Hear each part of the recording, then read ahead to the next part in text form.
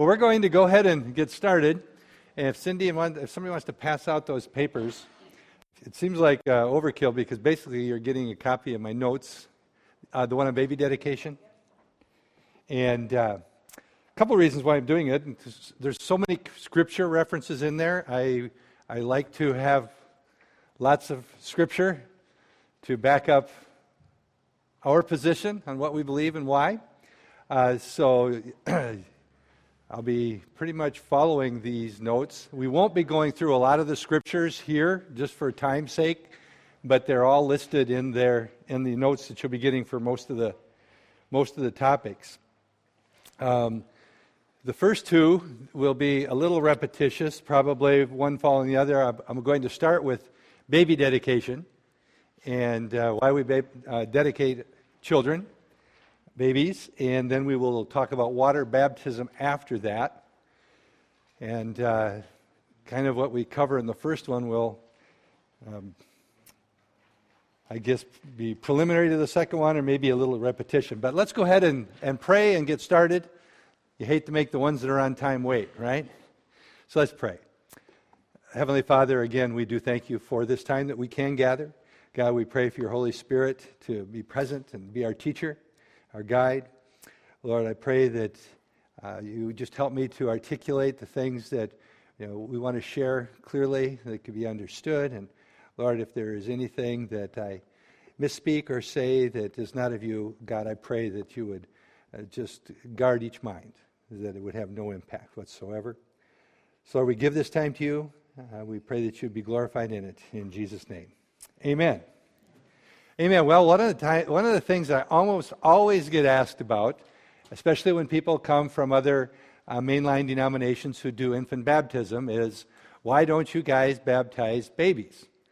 And then we even heard from one of the pastors in town via one of our members that says, you guys are against baptism. Well, we don't baptize babies, true. We are fully supportive of baptism. So the thing is to understand what we're talking about. So in the baby dedication, first of all, our position has been, for as long as we've been in existence, we want to be able to support any religious practice that we participate in as best we can with Scripture. If there is nothing in Scripture, it really makes you question, why would we do something like that? So we try to back it up with Scripture as much as possible so that we have the sound authority to stand on. Now, when I talk about baby dedication versus infant baptism, my role here isn't to try to criticize any other church, any other denomination whatsoever. I'm just going to state, as we've said all from the get-go on these classes, this is our position as a church, so you know who we are and what we believe, and hopefully why we believe it. So when there's differences, it's not about personal attack at all.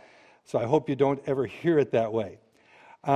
Starting out, we believe that there's some really clear evidence in the Scripture of certain things that are required for baptism. When in Scripture they talk about people being baptized, we think there's very clear that there's things that must take place before a person is baptized. So the key thing is to start, can a person who wants to be baptized meet the criteria that we see in Scripture to be baptized? And if they can't, we shouldn't be baptizing them. There's one set. The Bible tells us clearly God's not a respecter of persons. So he lays out, here are the requirements, here is the process or the procedure we see taking place before baptism. He doesn't have two sets, one for adults, one for babies. We believe it's the same for everybody. So there's a few questions that we would ask in regards to those things. First of all, in baptism, it seems very, very clear in Scripture over and over in many different places that a person has to hear and understand the gospel. They have to hear it and understand it, first of all. And there are many scriptures, and I said I'm not going to read all these scriptures, but the scriptures are written there for you. So anybody who's been baptized or going to be baptized, for it to be the real thing from a biblical perspective, it would seem logical and it would seem biblical that somewhere along the line that somebody's presented them the gospel message, so they've heard it and they understand it. Make sense? So the question would be, can an infant hear and understand the gospel message? Well, I think we would all say, no, that's not possible. They might hear something. They certainly aren't going to understand it at all. The second thing is, they not only need to hear it, understand it, but they need to believe the gospel. When you look through the Scripture, wherever it talks, especially throughout the book of Acts, wherever it talks about somebody being baptized, they've heard the gospel message, they've understood the gospel message, and then they've chosen to believe the gospel message. If you look at some of the Scriptures there, the Galatians one, when it talks about many, or in some all, or it said some cases the entire family, and it makes reference to children. Just because the word children is there, it simply means the offspring of whatever family is being talked about. It doesn't mean there's babies. A lot of times you'll hear people who practice infant baptism saying, well, the whole family, and we can assume that there were babies or children in that family, can't we? Well, you can assume anything you want, but that doesn't necessarily mean it's true. So when we look at that, it says, believe and then baptized. Over and over again, you'll see in Acts 8:12, when they believed, when the people in Samaria gave heed to the gospel that was preached, both men and women were baptized. When were they baptized? After they believed. It would be hard for an infant to believe, therefore it would be hard for them on a scriptural basis to be baptized. The third thing, they need to repent of their sins. You know, this is one of the interesting things that I run into when I meet with individuals, whether it's doing Steps to Freedom or counseling or whatever kind. One of the first things I try to establish is, are they a Christian or aren't they? And I usually ask them, because they'll almost always say yes, right? Usually they'll always say yes. And some of you that are in here have experienced this with me. Then I'll say, would you explain to me how I become a Christian if I've never heard? If I came to you and said, you're a Christian, I want what you have, what would you tell me? How could I become a Christian? And more often than not, they can't explain to me how to become a Christian. And it's not always because they've never ever heard, that they've never thought about it, never articulated it, never explained the steps to someone. But one of the things that almost always gets left out is the need for repentance. You know, the need for repentance. They've heard the gospel message. I believe Jesus is the Son of God. Okay, that's good. You believe that he died for your sins. Yep, that's good.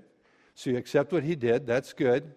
Now, did you repent of your sins? You know, without repentance, there's no forgiveness. Would you agree with that? Okay, so, and we can make this assumption sometimes, and I would encourage, if you're sharing the gospel with somebody, to really make sure you make this clear. We can assume, yeah, I believe that Jesus died on the cross for all of our sins. Great. We can assume they repented. Don't assume anything. That's my advice. Don't assume anything. Ask him, so did you truly, after you accept that fact that Jesus did die for your sins, did you repent of your sins? And after they repent and believe, and I think here when we look at this, part of it is repenting of your sins to be baptized, to be truly saved. The commitment to put God first. Notice also, if you're tracking with me on that line of thinking, can anybody here repent for my sins for me? It's not possible, is it? It's a very personal thing. So whatever my belief system is, whatever I've done personally, it doesn't do any of you any good. It doesn't do my children any good.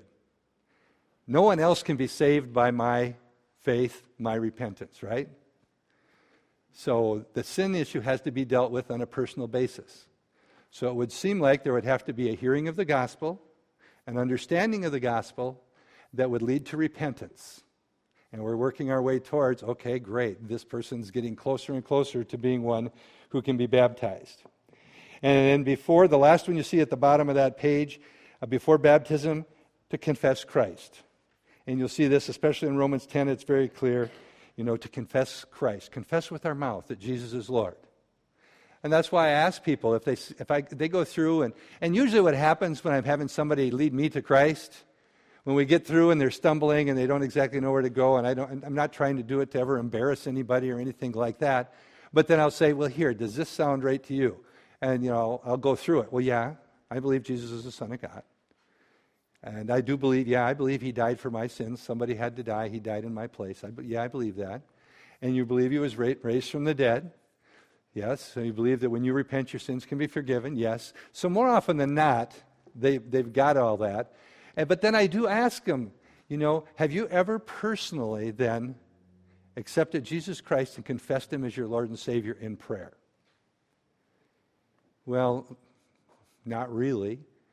Or sometimes they say, I prayed a prayer once, and that was before they ever understood the other parts.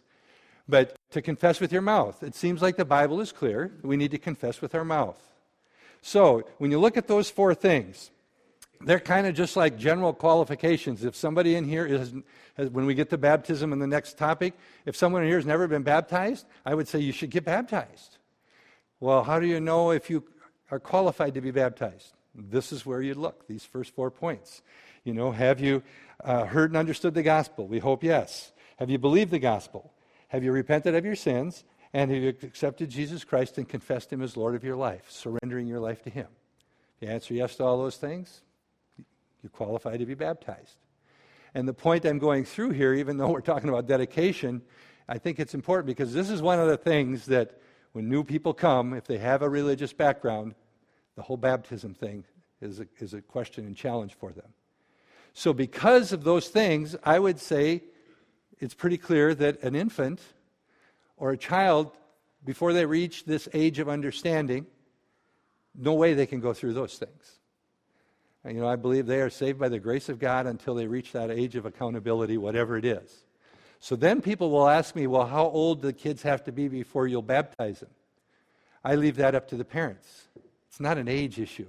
I know some churches have specific ages and all of that stuff. I talk to the parents and I say, do you believe your child is old enough to understand this and really have made a confession of faith? And they'll say yes or no. Or usually they might say, well, I'm going to go through it again with them just to make sure.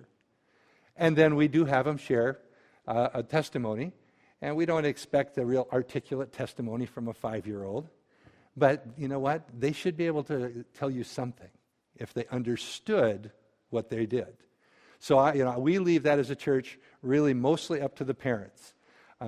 If they come to me and we talk about it and they just don't have a clue, we'll go through it again and I'll try to get a feeling for do they really understand, and then talk with the parents.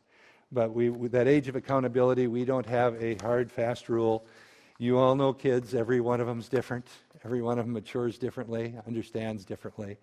So why make them wait if they truly understand? Remember, and we'll touch on this again, but remember the story of the Ethiopian and Philip? Did anybody remember that when Philip was going down the road and he sees this Ethiopian sitting in a chariot of some sort and he's reading Scripture? And Philip stops and has a conversation with him. And basically, what did he do? The Ethiopian's saying, you get this? That's kind of what he was saying. Does anybody really understand this stuff? And he sits down and he talks to him. He shares about the good news of Christ. He shares about what had happened. And he gets to the point where the Ethiopian says something to him. Anybody remember what he said? Will you baptize me? Yeah, what must I do to be baptized? I want to be baptized. Anybody remember what Philip said? If you believe, you may. Nothing prevents it. So that confessing it with your mouth and believing, then you can. So, having said all that, 4 things. Hear and understand the gospel, believe it, repent of our sins, and confess Christ. Therefore, we dedicate children. Dedication. First, I just gave a simple dedication from the World Book Encyclopedia, if anybody remembers what that was. Simply says, a setting apart or being set apart for a sacred purpose. We believe every child born has a sacred purpose. We just don't know what it is for all of them. We believe that they have a destiny. So when we're talking about dedicating a child unto the Lord, we're praying and blessing them, and setting apart for whatever their sacred purpose is. Our sacred purpose is to raise up a child to fulfill that destiny that God has. So when we question the parents during the dedication, we ask questions about, will you train up your child? Will you do everything you can to teach them the Scriptures? Will you set a godly example of what it looks like to be a Christian before them as they're growing up? Things like that. Holding them accountable, letting them commit in front of a congregation.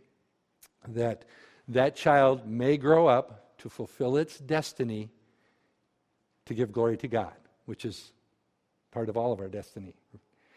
So, why do we dedicate the children?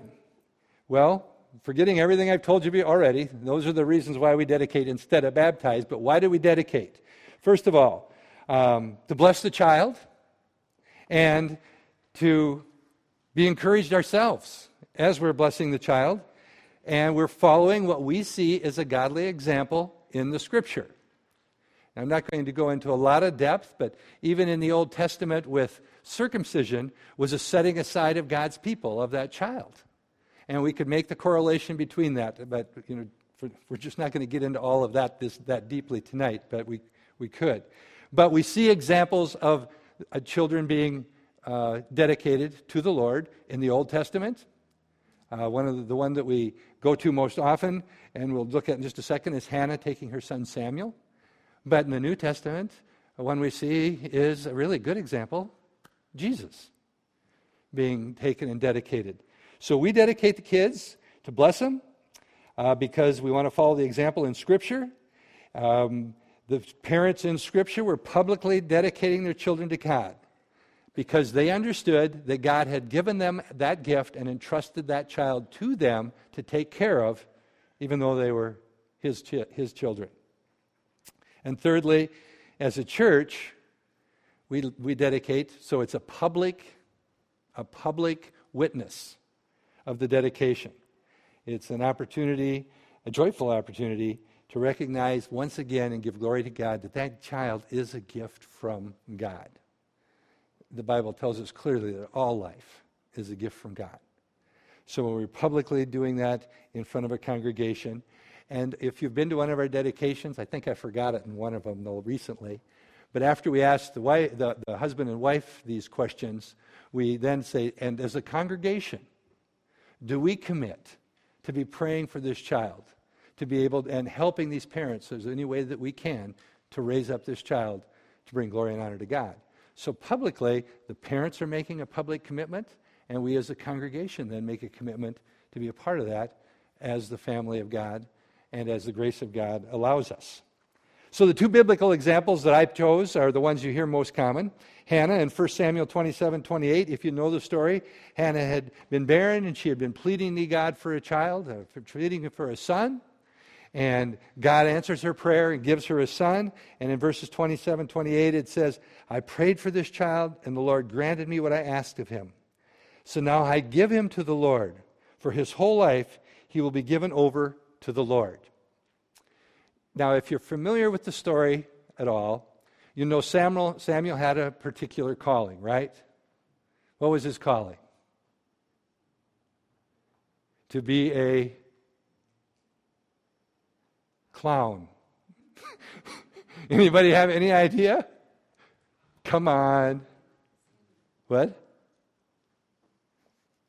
Prophet. Thank you. All right. So he had a particular calling, and you might look at it and say, well, he was a special instrument of God. He was called to be set apart for life, for his destiny to be a prophet. I want to just say we believe that everybody's called and has a destiny to be something. We don't necessarily know what it is as clearly as this was spoken in the Old Testament about Samuel, but we know that he has a particular calling, and so do our kids. So even when it says for his whole life will be given over to the Lord, that would be our prayer, I hope, as parents, that our kids' whole life would be given over to the Lord. Whether they're called to be a businessman or a teacher or a whatever, or a prophet. We would pray that way. And then the second one, Mary and Joseph's dedication to Jesus in Luke chapter 2. In Luke 22, verse 22, it tells us they brought Jesus to the temple to present him to the Lord. As was the tradition, they brought Jesus to the temple to dedicate him to the Lord. And a little bit further in chapter 2, it says, "And the child grew and became strong.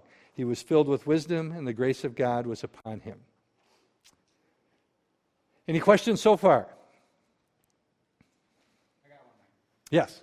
When in history did they start doing the baptism versus when they started to branch off different churches and somebody just started it up? The infant baptism, you mean? Yeah.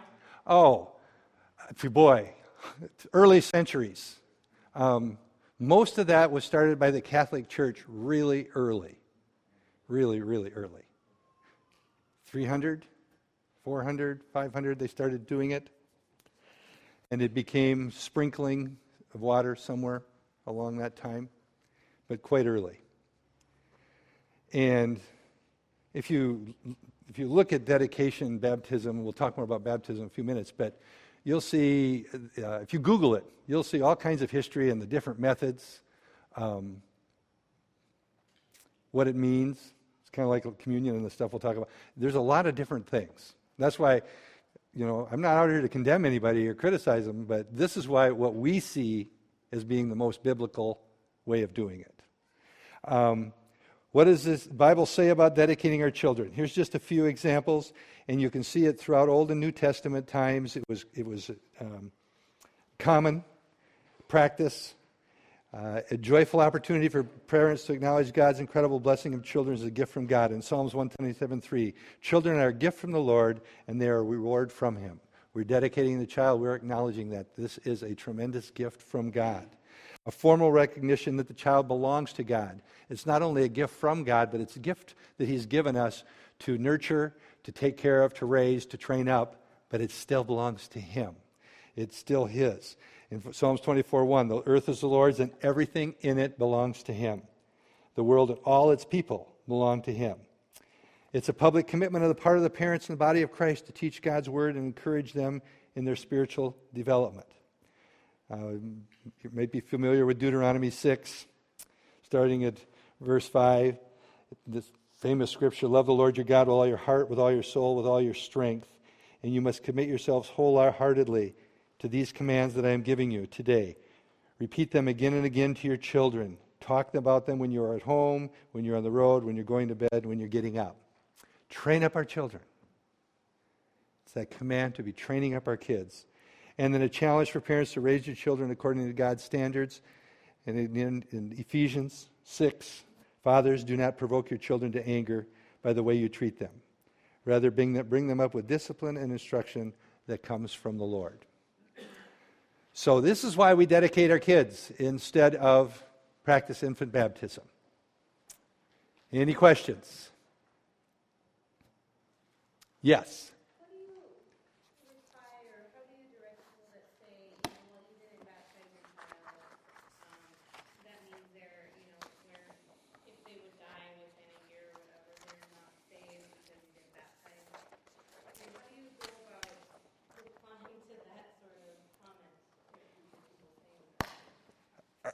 I go make sure I point out at least two different things. One is, what do they believe saves a person? How does anybody get saved, first of all? Is it saved by grace through faith alone? So there's nothing we can do to earn salvation. Because I want to try to share what I believe the truth of the gospel message is first. So that we're saved by faith, grace by faith, not by works. Okay, so that baby obviously can't understand and has no faith of its own. But then I make sure that I tell them that we believe as a church, that, and we look primarily to the story of David and Bathsheba and their baby when their baby died. We believe that children are truly under God's grace until that age of accountability. So that if a child dies and hasn't been baptized, they're saved. And we go to the scriptural example of, if you're familiar with the story, I'll go into it a little bit, but David and Bathsheba. David had an affair with Bathsheba. She was married. She got pregnant, had a child. And the child got terribly sick. And while the child was terribly sick, David it talks about putting on sackcloth and ashes, and he was grieving, he was fasting, he was praying for this child to get well. And his servants were doing everything they could to encourage him, to come alongside him, to, come on, you've got to eat, all this kind of thing. And then the baby died. Just as the prophet, just as he'd been told, the baby died. And then when the baby died, David got up, cleaned up, and ate, and the servants were like, we don't get this. While the baby was alive and sick, you were mourning and in ashes and fasting, and now when the baby dies and is gone, you're awake and you're eating and you've gotten cleaned up. We don't get it. And David's response to him was, the child can no longer come to me, but I will go to the child. And we believe that's a clear picture and say, one day I will join my child in heaven for eternity. So we believe that, and I would try to make sure those two things, that they know we think that baby, we believe biblically that those babies, miscarriages, aborted babies, infants that die before their age of accountability, they are in heaven. We believe that's biblical. But we also believe that baptism doesn't save anybody. It's a work that doesn't save anybody. Now, anybody want to stone me yet? I grew up in a church where that was not the way it was taught. And many of you probably did too. Yes, Rick. Fine example of what you just said. I was born with whooping cough. I was baptized as an infant hours after I was born. I repented. I believed in the Bible. I believed in the Holy Spirit. I believed in Jesus Christ died on the cross. I didn't know none of that. I'm really glad everything worked out where I got to learn all this before I went and got baptized again. Amen. Okay, then we will go on and talk about baptism because we do believe in baptism, contrary to what somebody might say. We just don't believe in infant baptism. We believe baptism is an important part of everybody's religious experience. We believe when Jesus commissioned the disciples before he ascended to heaven, he said, go and make disciples of all nations, doing what? Baptizing them in the name of the Father, Son, and the Holy Spirit. So we believe baptism is a very, very important part of our religious experience, our Christian experience. So if anybody says we don't believe in baptism, please correct them. We definitely believe in baptism. We don't practice infant baptism, is the difference. So, as I said, and talking to Stephanie, that we don't believe baptism saves anybody. Okay? That would be an example of works. You could look at it that way. Saved by works. We don't believe that. So then, if that's the case, what's the purpose of baptism? Since salvation is by grace through faith alone. Well, water baptism, we believe, is clearly a figure or type of something that has already taken place in the life of a believer the moment they got saved.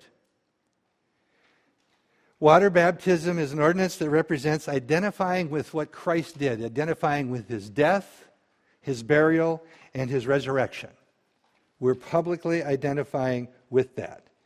The picture, and the notes on this one aren't probably as complete, but the picture of this, if you think of baptism the way we practice it, and we practice by immersion, in other words, going under the water, and we'll talk about why, but if you picture that, if you're standing out in the water, okay, you're standing in the water, so we have this being crucified, standing in the water, buried, going under the water, being raised from the dead, coming up out of the water. A picture of Christ's crucifixion, burial, resurrection. And we're identifying with that in our own lives when we get baptized. So it is a picture, or spiritual picture, of our baptism, our identification with Christ. You're saved the instant that you accept Jesus Christ as your Lord and Savior and submit your life to him. That's when you're saved. So that's all taken care of before you are baptized. So it's an identification with the picture of it. The picture proclaims 4 different things that I listed here. It's a picture, and it proclaims a believer's death, burial, and resurrection, as I just said. Colossians 2, verse 12, it says, we are buried with him in baptism, wherein also you are raised with him, or risen with him, through the faith of the operations of God, who hath raised him from the dead. Another picture, or another aspect of that picture, it proclaims the death of our old self to sin and our resurrection to this walking in a newness of life, that new creature in Christ. In Romans 6:4, it says, as Christ was raised up from the dead by the glory of the Father, even so we also should walk in newness of life. So we're proclaiming that old person that goes in the water, coming out of the water. And some people, I don't know how about some of you here, but I know some people have experienced an amazing spiritual transformation, if you would, just in the act of baptism. They've been saved, and they come up out of that water, and it's like God has it's like they left the junk in the water. It doesn't always happen that way, but we've seen amazing, amazing things taking place, and that person walking in a newness of life. Third, it's a picture that proclaims our faith in the Trinity. Now, I don't want to get legalistic with this. I don't think there's a magic way of saying words when we're baptizing them. But it is interesting in the Bible we see, go and make disciples of all nations, baptizing them in the name of the Father, Son, and the Holy Spirit. So we have chosen when we baptize somebody, that's what we do. When they go underwater, before they go underwater, we say, we're going to baptize you in the name of the Father, the Son, and the Holy Spirit. And we believe when you do that, we're confessing our faith and belief that there is a Trinity. As Christians, we believe in the Trinity, God the Father, God the Son, God the Holy Spirit. 3 personalities, one God. And there is that identification with it. Now, if you were baptized and they said, in the name of Jesus, you're baptized. Okay? It's not a thing to get religious about. But if we're going to do it, we'd just like to model it as close as we can to what we think is the way it would have been done in the book of Acts. In Matthew 28 there, it says, baptizing them in the name of the Father, Son, and the Holy Ghost. And the 4th picture that we see there, it proclaims the putting on of Christ. Again, in Galatians, it says, for ye are all the children of God by faith in Christ Jesus. For as many as you have been baptized into Christ have put on Christ. What does it mean to put on Christ? Just religious words, right? Put on Christ. Well, we're putting on the righteousness of Christ. That cloak of righteousness that it's talked about. We're a new creature in Christ. We've been set free from the power of sin. Doesn't mean we won't choose to sin, we will. But we have the opportunity to not sin. And when God looks at us now, he doesn't see us as Mike, the sinner. He sees me having put on Christ, the righteousness of Christ. So when he sees you or me, he doesn't look at us with all of our sin. No more. As we repent, it's done. It's the righteousness of Christ. Does that make sense? It's an important thing. I want to make sure we all get it. Some people are so convinced because of what they've grown up hearing that somehow or other they're not good enough, not worthy enough. God can love everybody but me, type of thing. If he looks at me, he knows what I've done. All that dark, secret sin, he knows. He doesn't see it. Once we've repented of it, it's dealt with. He removes it.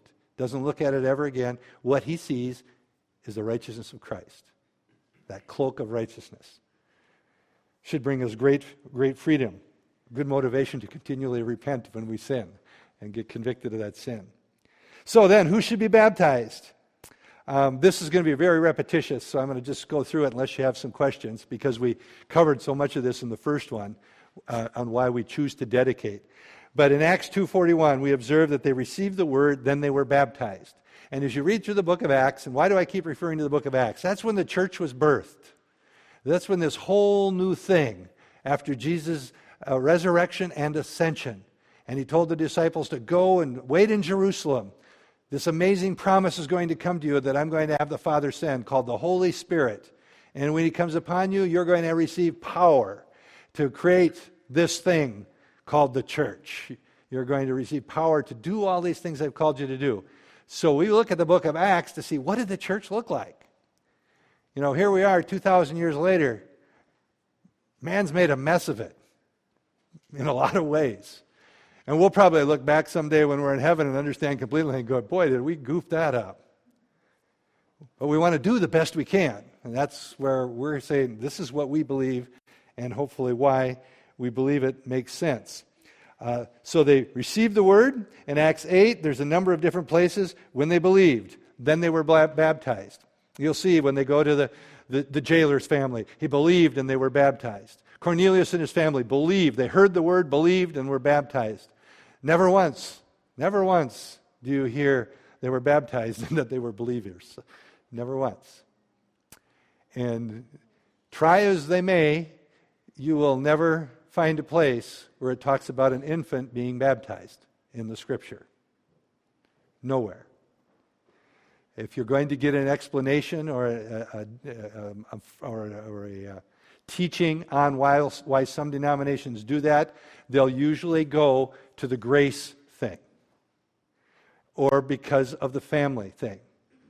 And if you look at it, when I just told you earlier about we believe a baby until the age of accountability is saved, it's a grace thing. But we don't believe baptism is the door that opened that grace thing from God.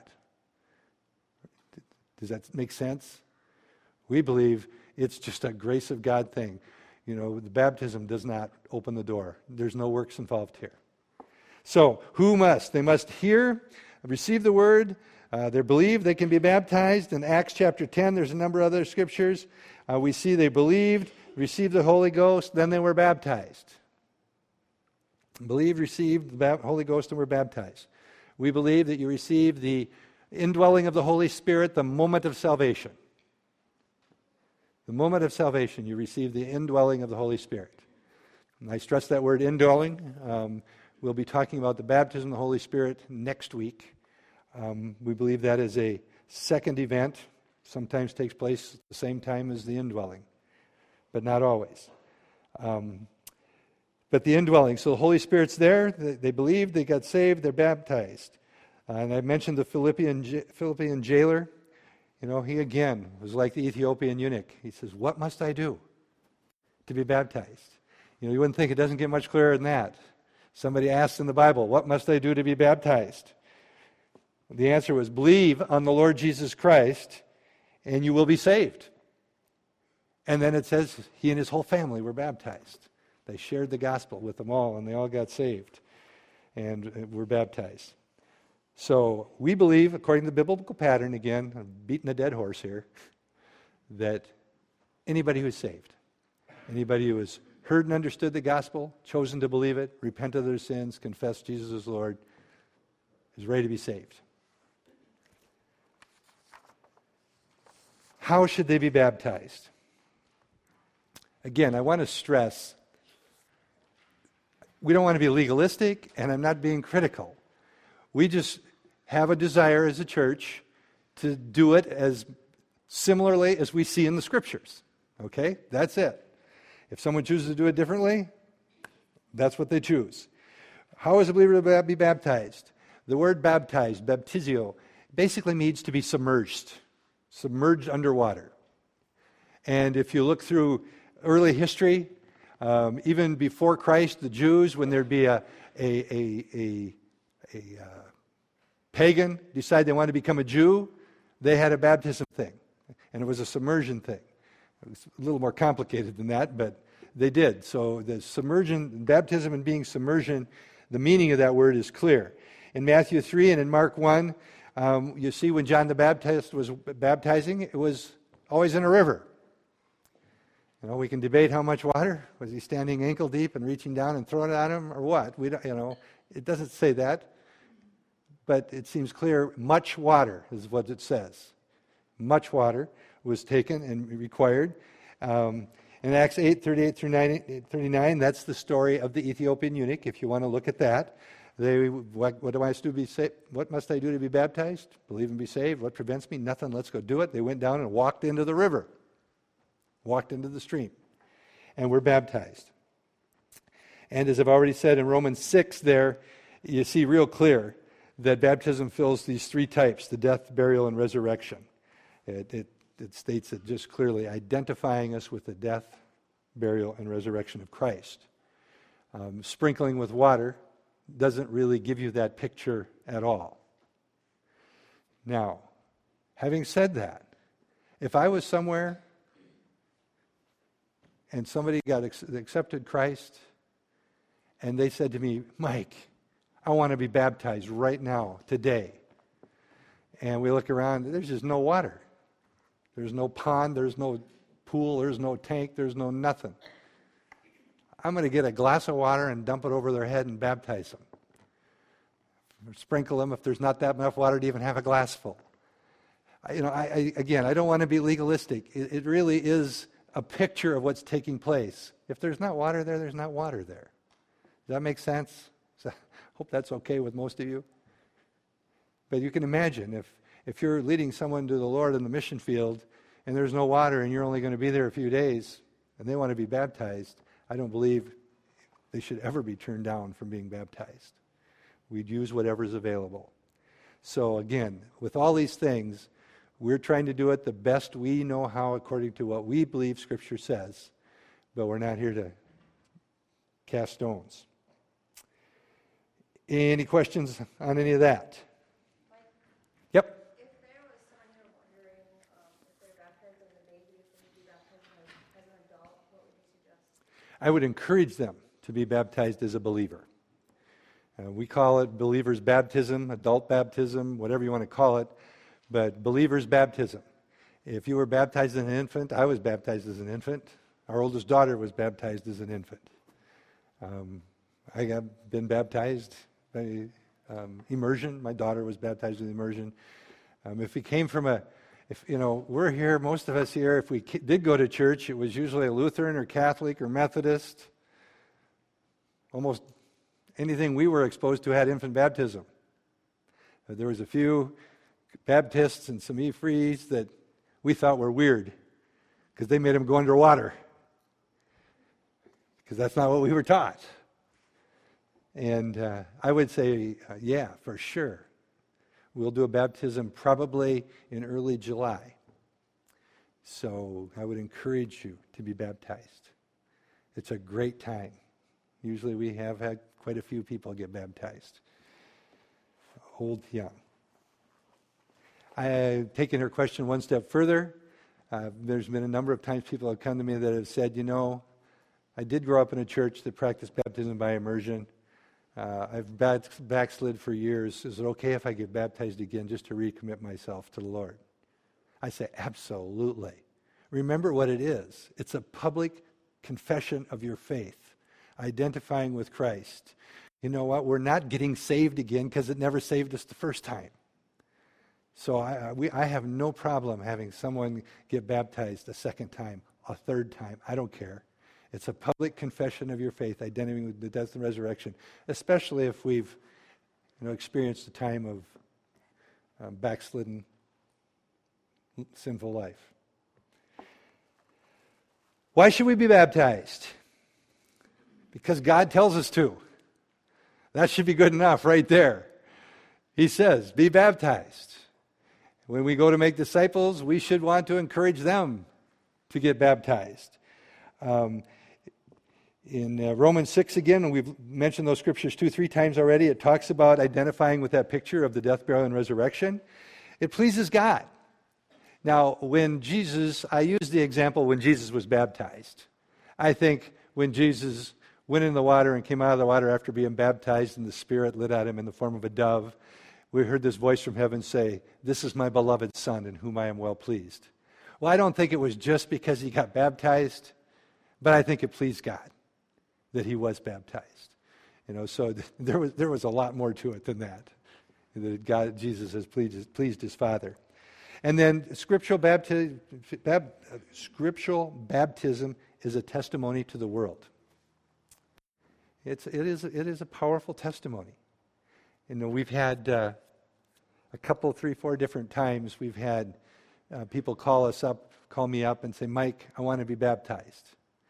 Some of them have come to the church, but some of them not come to the church. I think Peter and Tanya were involved with one in our backyard where they invite some family.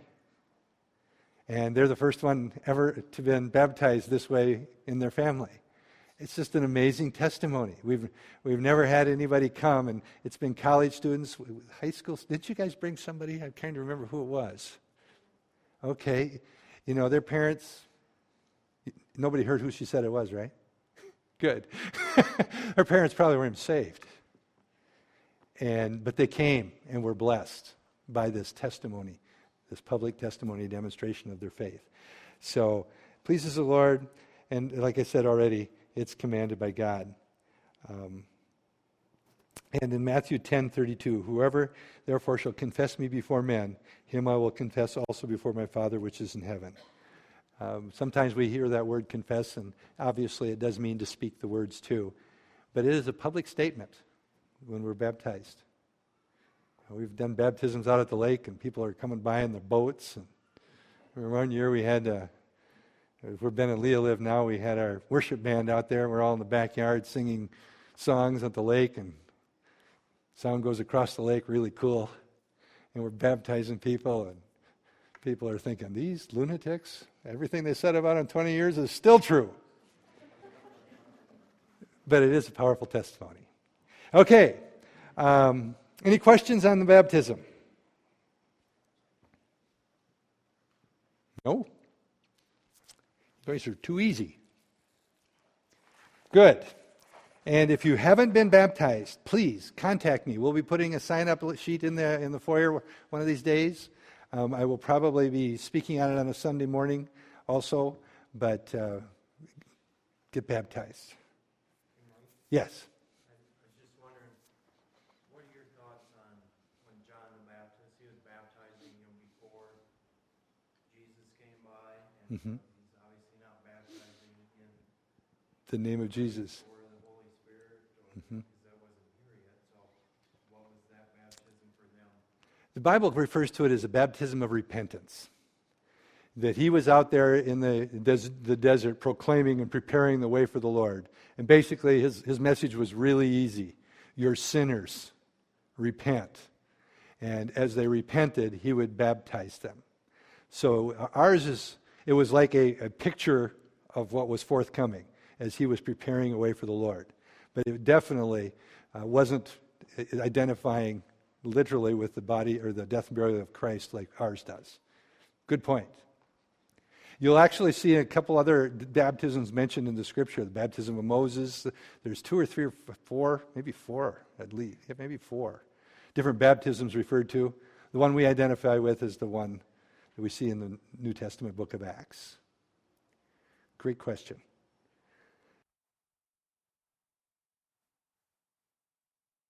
There is no other way. Okay, we're going to get started. One thing that Jay brought up that I think is worth mentioning, who can baptize another person? We believe anyone. Another believer would be good.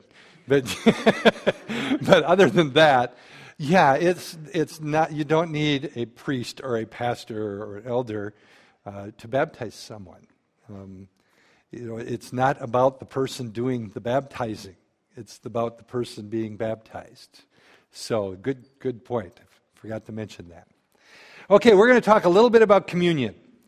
This probably won't take very long, but I think it again needs to be made clear. One of the things that's kind of interesting, I grew up Lutheran, if you didn't know that. My wife grew up Catholic, if you didn't know that. And neither one of us could have told you exactly what we believed about communion as a Lutheran or a Catholic. And there are different beliefs besides Lutheran, Catholic, and what I'm calling the symbolic view, but probably good to know. And so I just want to touch on these kind of briefly to give us a good idea. Now, if the Roman Catholic Church, their position on communion, And their position was kind of the first position, way back when, okay? And as things changed, the definition by different religious groups changed. They have a term that's called transubstantiation. That is what they believe takes place when they receive communion. What does transubstantiation mean?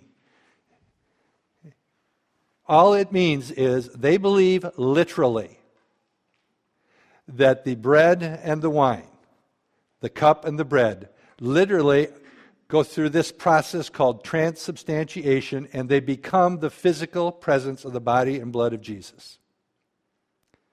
So when the Catholic priest stands and holds that bread, if you've been to Catholic services, if you read the liturgy or listen to them, when they hold it up like this, they actually say the words, "And may this sacrifice be pleasing unto you." Well, he's only been sacrificed once, and that was on a cross. But they say that because they believe it really becomes the flesh and blood. When I took my pre-marriage counseling with the Catholic priest, well, the first Catholic priest, we went through too. This is one of the questions I asked him. Remember now, I was a biology major, so, I said, "So wait a minute."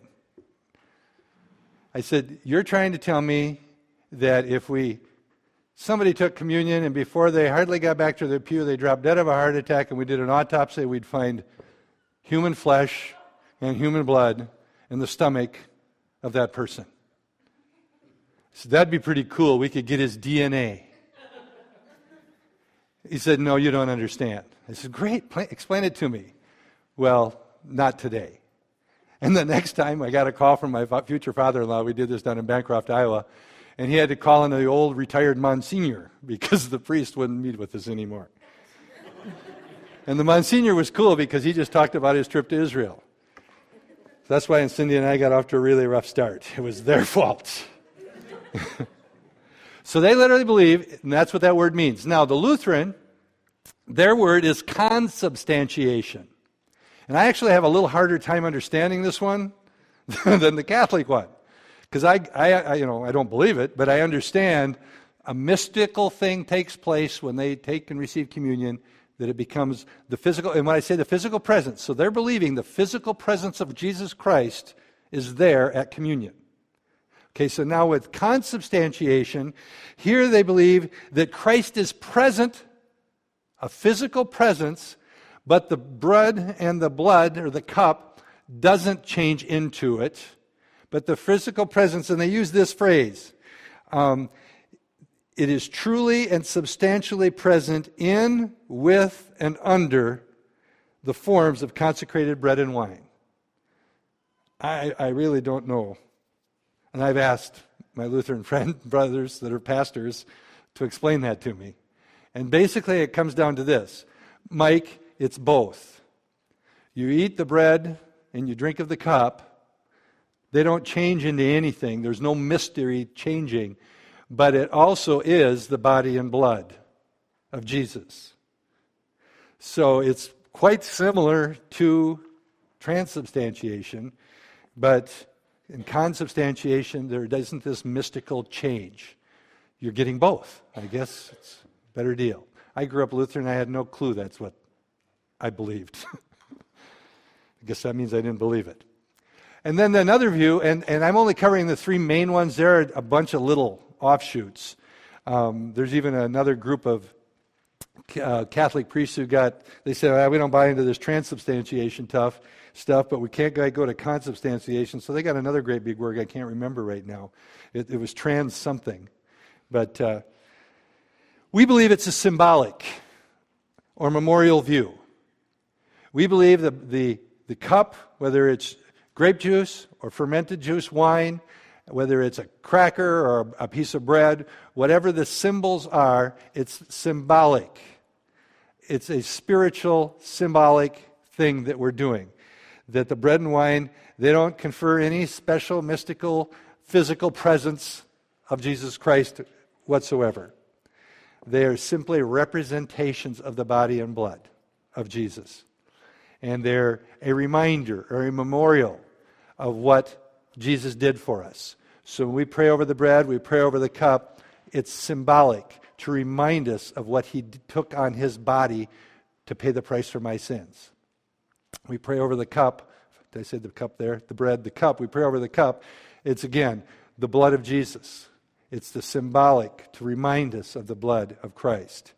And a better argument can be made here than in some of the other positions.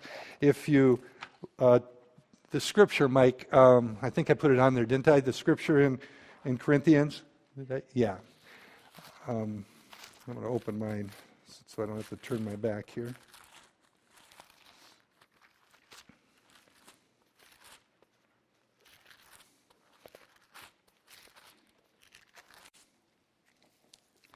Start at verse 23. Yes. Okay, for I received from the Lord, this is at the Last Supper, what we call the Last Supper, their Passover meal, before Jesus is going to be arrested. He says, for I received from the Lord that which I also delivered to you, that the Lord Jesus, in the night in which he was betrayed, took bread. And when he had given thanks, he broke it and said, this is my body, which is for you. Do this in remembrance of me. Notice he says, this is my body. So, we would say, well, what he was holding in his hand was the bread from the Passover meal. It was symbolic of his body. He was speaking prophetically about what was going to happen. But they will say, you non-denominational evangelical types, you want to take the Bible literally everywhere else, but you don't want to take it literally here. And I would say, no, we take the Bible literally when it's the most sensible thing to do. There's lots of things that are pictures, types, parables, things like that. And then it says in the same way, he took the cup. And after supper, he said, this cup, is the new covenant in my blood. Do this as often as you drink of it in remembrance of me. Now, if you read that carefully, what he's saying, it isn't my blood, is he? He's saying, this is the new covenant in my blood. So if you're going to get really literal, you're not drinking his blood, you're drinking the new covenant, which, of course, is not what we believe. We believe it is symbolic of the blood of Jesus Christ, the blood that washes away sin, the blood that allows us to be forgiven. And we believe it's a very serious thing. It's something we need to do regularly, for as often as you eat this bread and drink the cup, you proclaim the Lord's death until he comes. Therefore, whoever eats the bread and drinks the cup of the Lord in an unworthy manner shall be guilty of the body and the blood of the Lord. Meaning what? You're being guilty of rejecting what Jesus accomplished at the cross. And then he goes on, let's see, how far did I go? 28. But let a man examine himself, so let him eat of the bread and drink of the cup. For he who eats and drinks judgment to himself, if he does not judge the body rightly. In other words, when we receive communion, it's symbolic of what Jesus Christ did. We're remembering what the price for our sins was. The price for us to be born from spiritual death into spiritual life was his life. The abuse he took in his body, the shedding of his blood, symbolic of life. And we should then really search ourselves. And by search ourselves, really, it's Holy Spirit. Search my heart. If you see any wicked way in me, reveal it to me now and grant repentance, that I would be quick to be forgiven. We want to remember and receive this meal with a pure heart, freshly forgiven. That's one of the reasons, do this as often as you do this in remembrance of me. It's good to be reminded of what it took for our sins to be forgiven, and it will also remind us again to search our hearts and repent. It prepares us to receive that forgiveness. And in that, I think it's the last slide, Mike, if you want to go to the next slide. Yeah. In this instruction from the Lord here, I think it's interesting as you read it, and I'm going to just go back into the scripture, but you can leave that slide up. This is my body, which is for you. Do this. It's a command. So when we receive communion, we're being obedient. We're manifesting obedience to the word. And then he goes on and says, do this in remembrance of me. We're commemorating, memorializing what he did, so it would never be forgotten. And then he goes on and says, for often as you eat this bread and drink the cup, you proclaim the Lord's death. So it's a proclamation. We're acting in obedience, we're commemorating and remembering, and we're proclaiming. And then it says, proclaim the Lord's death until he comes. The anticipation of his return. There's a great deal of significance to communion. Now, how often should you take it? Boy, it doesn't really matter. It says, often as you do this, do it in remembrance of me. Some churches do it every week. Some do it every other week. Some do it every first Monday. We happen to do it first Sunday. There's no rules, regulations. Do you have to do it only here in church? No, you can do it at home with your family. You can do it in your life groups. You can do it with a Bible study. I do it with people in the nursing home. I do it with people in the hospital. I've done it with people in prison. It's something that you do as a memorial. Okay, any question on communion?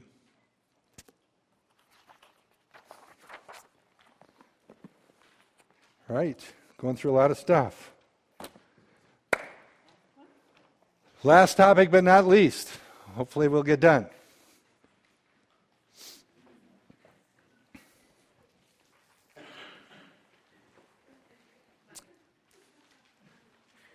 Who's waving at me? Yes. You know, you can just say, Mike. Do you guys, do you teach anything for children prior to taking communion, or is that like a parental thing when it comes to children taking communion? Yes.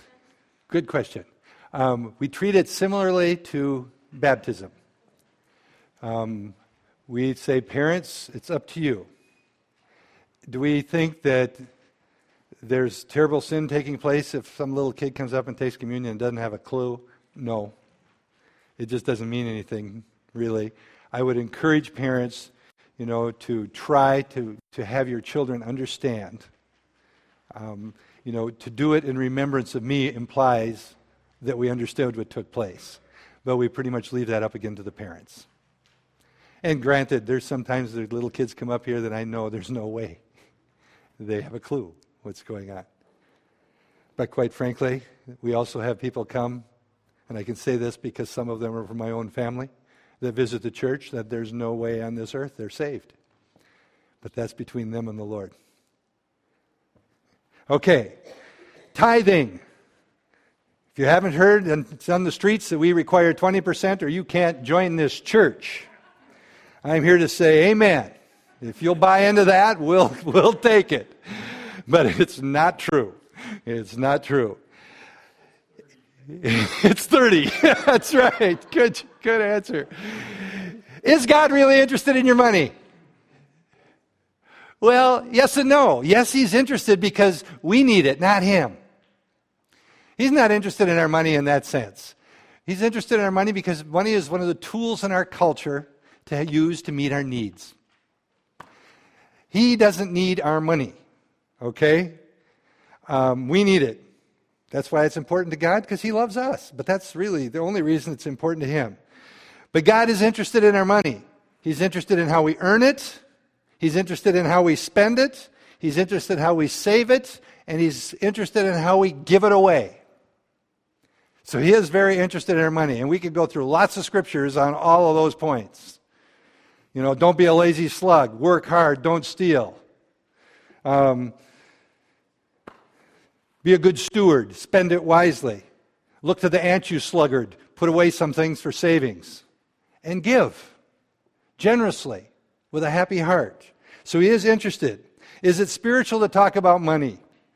When I was first starting the pastoring thing, I hated talking about money. And you know why? Because I hated it when pastors talked about money. And I figured as soon as I started talking about money, people would quit listening or get nervous or leave the church or whatever.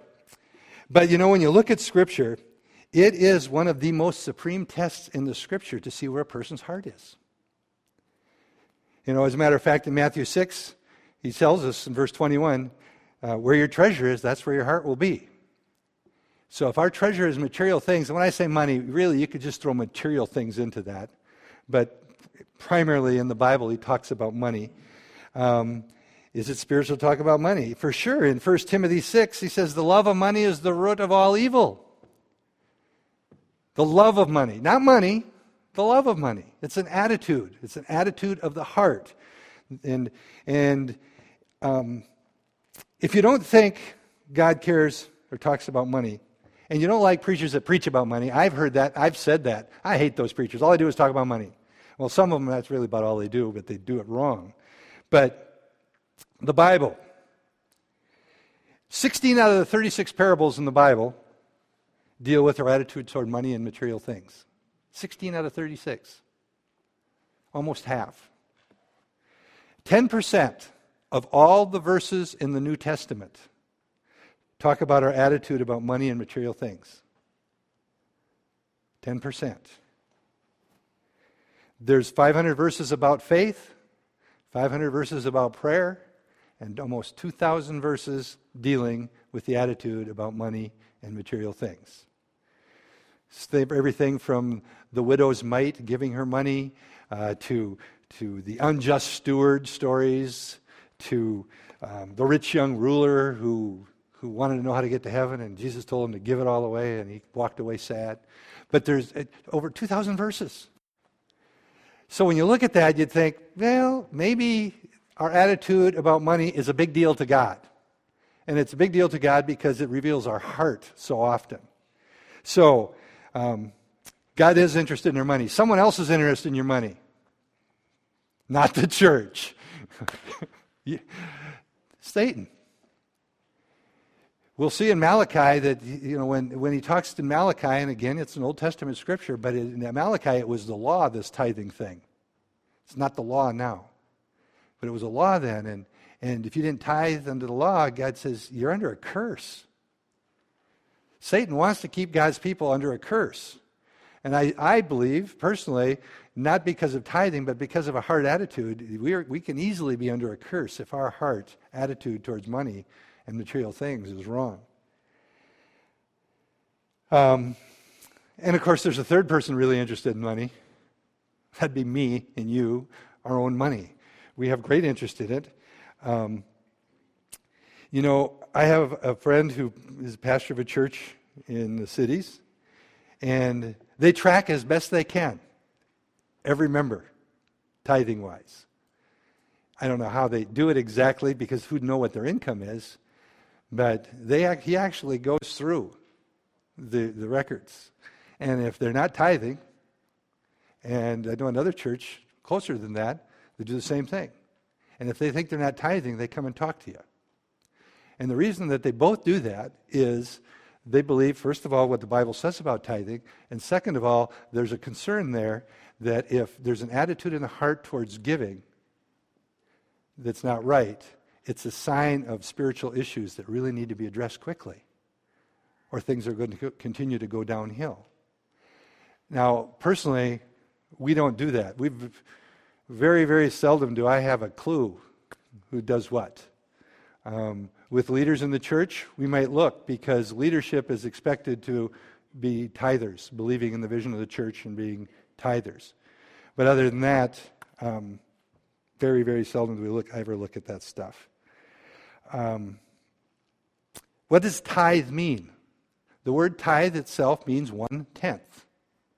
So when the Bible talks about tithing, it's talking about 1/10. Now we could go into I've done a number of different sermons about tithing from different perspectives. One of my favorites is talking about first fruits.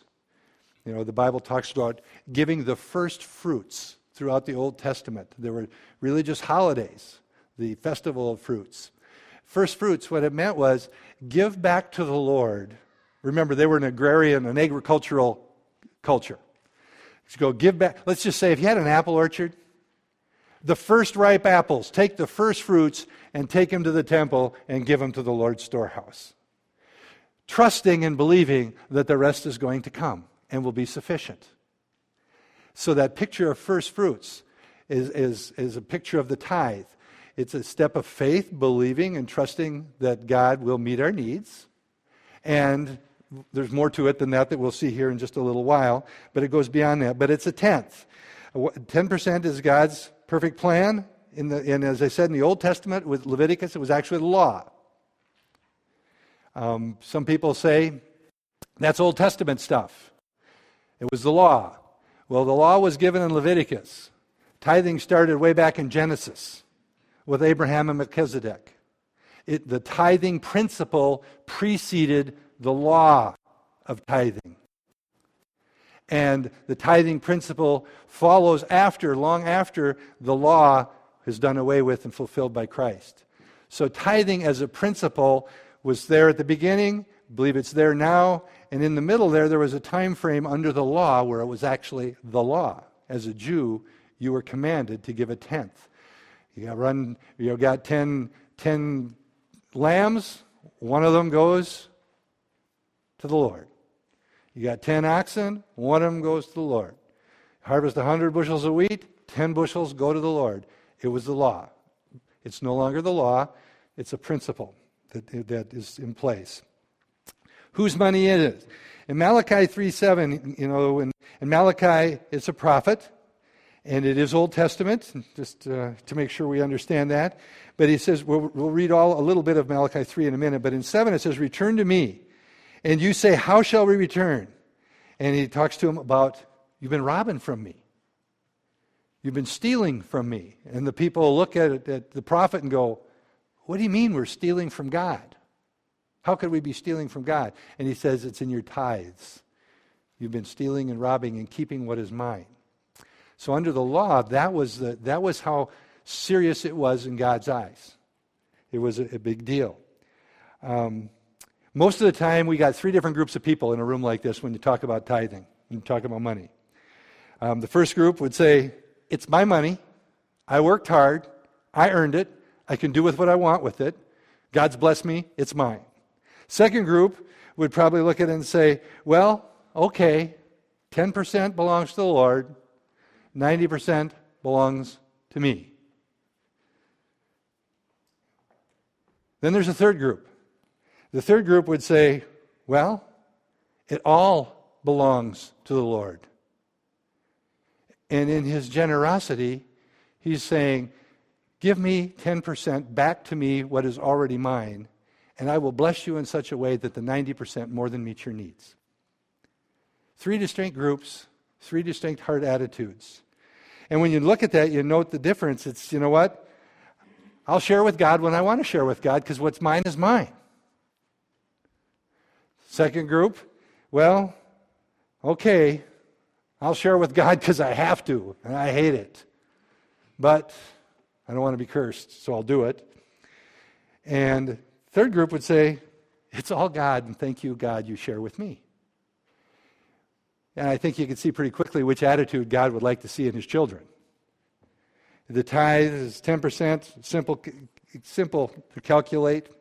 I personally believe it's very clear that it's the first fruits. So people often say questions like, well, if you've got a job and you get a paycheck, is it on the gross or is it on the net? In other words, is it before they take all the other stuff out or isn't it? And I would say, well, tell me what the first fruits means. The first fruits is the first fruits of all you earn. So I believe if you want to be as accurate biblically as you can, the tithe is 10% of your gross income. People oftentimes come to me that aren't tithing and they say, I don't think I could do this. You want to? Well, yeah, but. And I say, you know what? Start with what you have the faith for. It's a principle. God will bless us as we follow his biblical principles. It's not a law. It's not a sin. We believe as a church, it's not a sin when we don't follow the principles of God's word. It's a sin when we break the commands of God's word. But if we want to walk in the fullness of his blessings, follow his principles, and we will be blessed. Clearly. You can see people in the world that are blessed because they do things in a biblical way. better than sometimes Christians do. So the tithing, 10%, and I've got a whole section here, and did you give them a scripture sheet? Okay. We're not going to go through all those scriptures, but if you look through them, you'll see in Genesis, there's talks about Melchizedek and Abraham preceding the law. It talks about Jacob. It talks about Moses and the law. And then it talks about Malachi, which is hundreds of years after Moses. It talks about tithing. And we're going to go ahead and read in Malachi chapter 3, verses 7 through 11. It says this, "From the days of your fathers you have turned aside from my statutes, and you have not kept them. Return to me, and I will return to you, says the Lord of hosts. But you say, how shall we return? You have robbed God. Will a man rob God? Yet you are robbing me. But you say, how have we robbed you? In tithes and offerings. You are cursed with a curse, for you are robbing me, the whole nation of you. Bring the whole tithe into the storehouse, so that there may be food in my house, and test me now in this, says the Lord of hosts.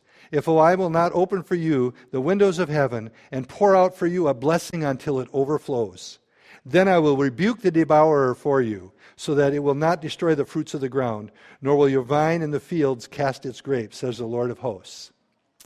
He is telling them that they are under a curse because of their heart issues. Remember, he doesn't need our money. It's all his money. It's all his stuff. And he has a principle in place that he will honor by blessing us when we bless him. And we bless him not so much by giving him our money, we bless him by being obedient to his principles. And really that's a picture of our heart. And that's what he's really interested in, is our heart in the first place. So when you look at this, and we can take it so much further, but I've got to quit in 5 minutes. But in the New Testament, the Old Testament is really a picture. When we get to the New Testament, Jesus says, oh no, it goes beyond that. Remember when he says, if you lust in your heart for a woman, you've already committed adultery. Well, wait a minute, the law was just against adultery. Now if I lust after a woman, I've committed adultery? He says, if you hate your brother, you're guilty of murder. Wait a minute. The law said murder. Now it's worse under Jesus and grace? I don't get it. The law was this thing. The tithe for a Christian should be like the beginning place. The beginning place. After that tithe, there's our offerings and our alms.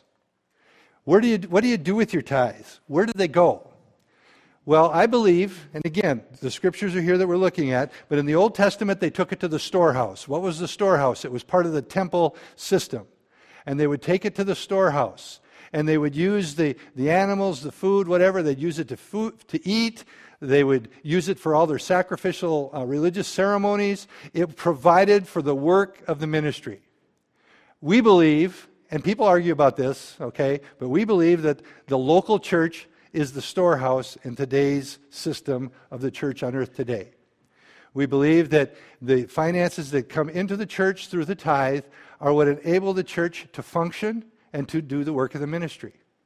And trust me, if everybody in any church tithed, it would be astounding what that church could do. You know, the last time I read a Barna Research study, evangelical churches that teach and believe in tithing, they gave on the average between 3 to 7%. If the churches really tithed, it would be astounding what a church could do. There wouldn't be pleas for this and that and the other thing. And you know what? The church could actually do what it was called to do in terms of social ministry. The churches would have the finances to do these things that the people now look to the government to do. So we believe it's to be brought to the local storehouse, which we believe is the local church. Basically, tithe where you're fed. People ask me a lot, Mike, I want to send part of my tithe to this ministry that I get really blessed by on TV. I say, I understand that, and it's not up to me to tell you what to do with your tithe, but I would encourage you to consider giving your offering to that ministry if they're blessing you. And consider prayerfully to continue to give your tithe to the local church so that they can continue to function and meet the needs of the local church. When it comes to the tithe, you won't find many places in Scripture where God says, test me, prove me, some translations say. Test me on this. You know, some churches do the 90-day test. They challenge their congregation for 90 days, tithe, and see how God blesses you. God says here to the people in the Old Testament, you've been robbing from me, you've been stealing from me, you're not doing the tithes and offerings like you're supposed to. Test me, prove to me, and he says, and see if I won't open the windows of heaven and pour out blessings upon you. I could tell you lots of testimonies, and when we do this in a service, we'll have a few testimonies, but I'll share just one before I quit, and it actually had to do with the church as an entity. I wasn't a tither. I got convicted driving home on the road listening to a radio program when I was working for Relco down in the middle of Nebraska.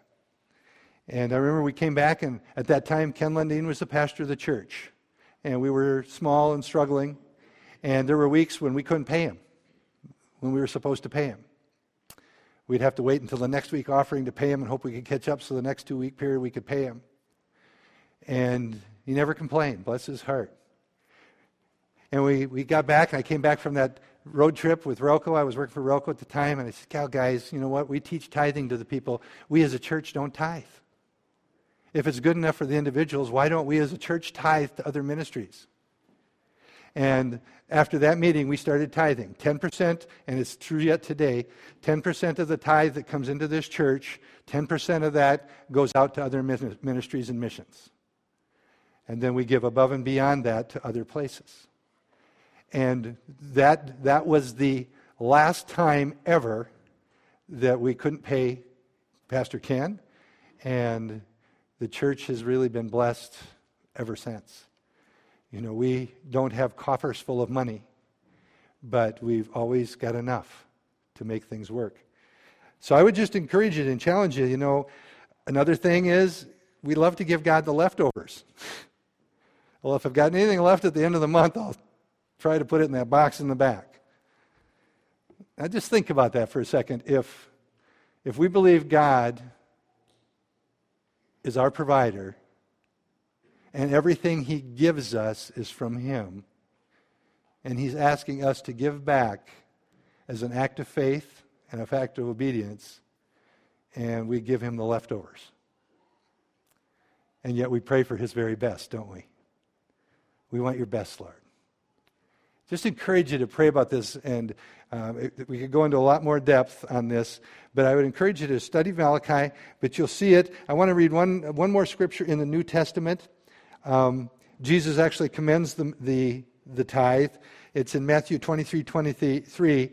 The scribes and the Pharisees are trying to make him look bad, and he says, "Woe to you, scribes and Pharisees, you hypocrites!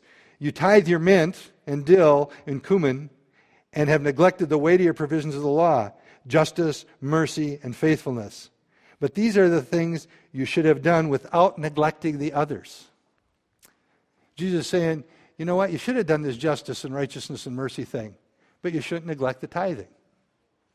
And we believe that the tithe is a principle that's in effect for today.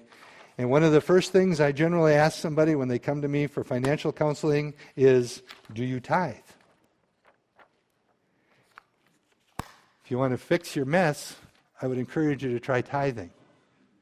Your attitude towards money will change. Let's close in prayer. Lord, again, I thank you for tonight. Again, Lord, I pray that anything that I've said that is not of you would fall to the ground, be worthless, and not impact any of us. God, I pray you would stir in each one of our hearts, answer the questions we might have in our spirit. Lord, I pray in all these things, God, that we would handle your truth carefully. God, and that our heart's desire would always be to honor you in all these things. Lord, that we would not ever have a critical or judgmental spirit towards those who do things differently than us, but God, that we would stand for truth, Father, but always in love. Lord, I pray you would challenge us in the area of our giving. God, we are to be cheerful givers according to your word. God, that our attitudes would be right. Lord, we thank you for the blessings and the abundance of material things that you have blessed this church with, that we have been able to do the things that you call us to do. God, we know that you are our provider. So I thank you. Pray for your protection over everyone as we go our separate ways. We pray for our worship team as they practice tonight, God, that your anointing would be on them. In Jesus' name, amen. Amen. Next week, I'll be handing out a spiritual giftings test that you will then be able to take and then bring it back the following week, and we'll look at your spiritual gifts also. So next week, we'll be talking about spiritual gifts, baptism of the Holy Spirit, and I forget what else. Oh, tongues. We'll talk about tongues. You can hardly wait, right?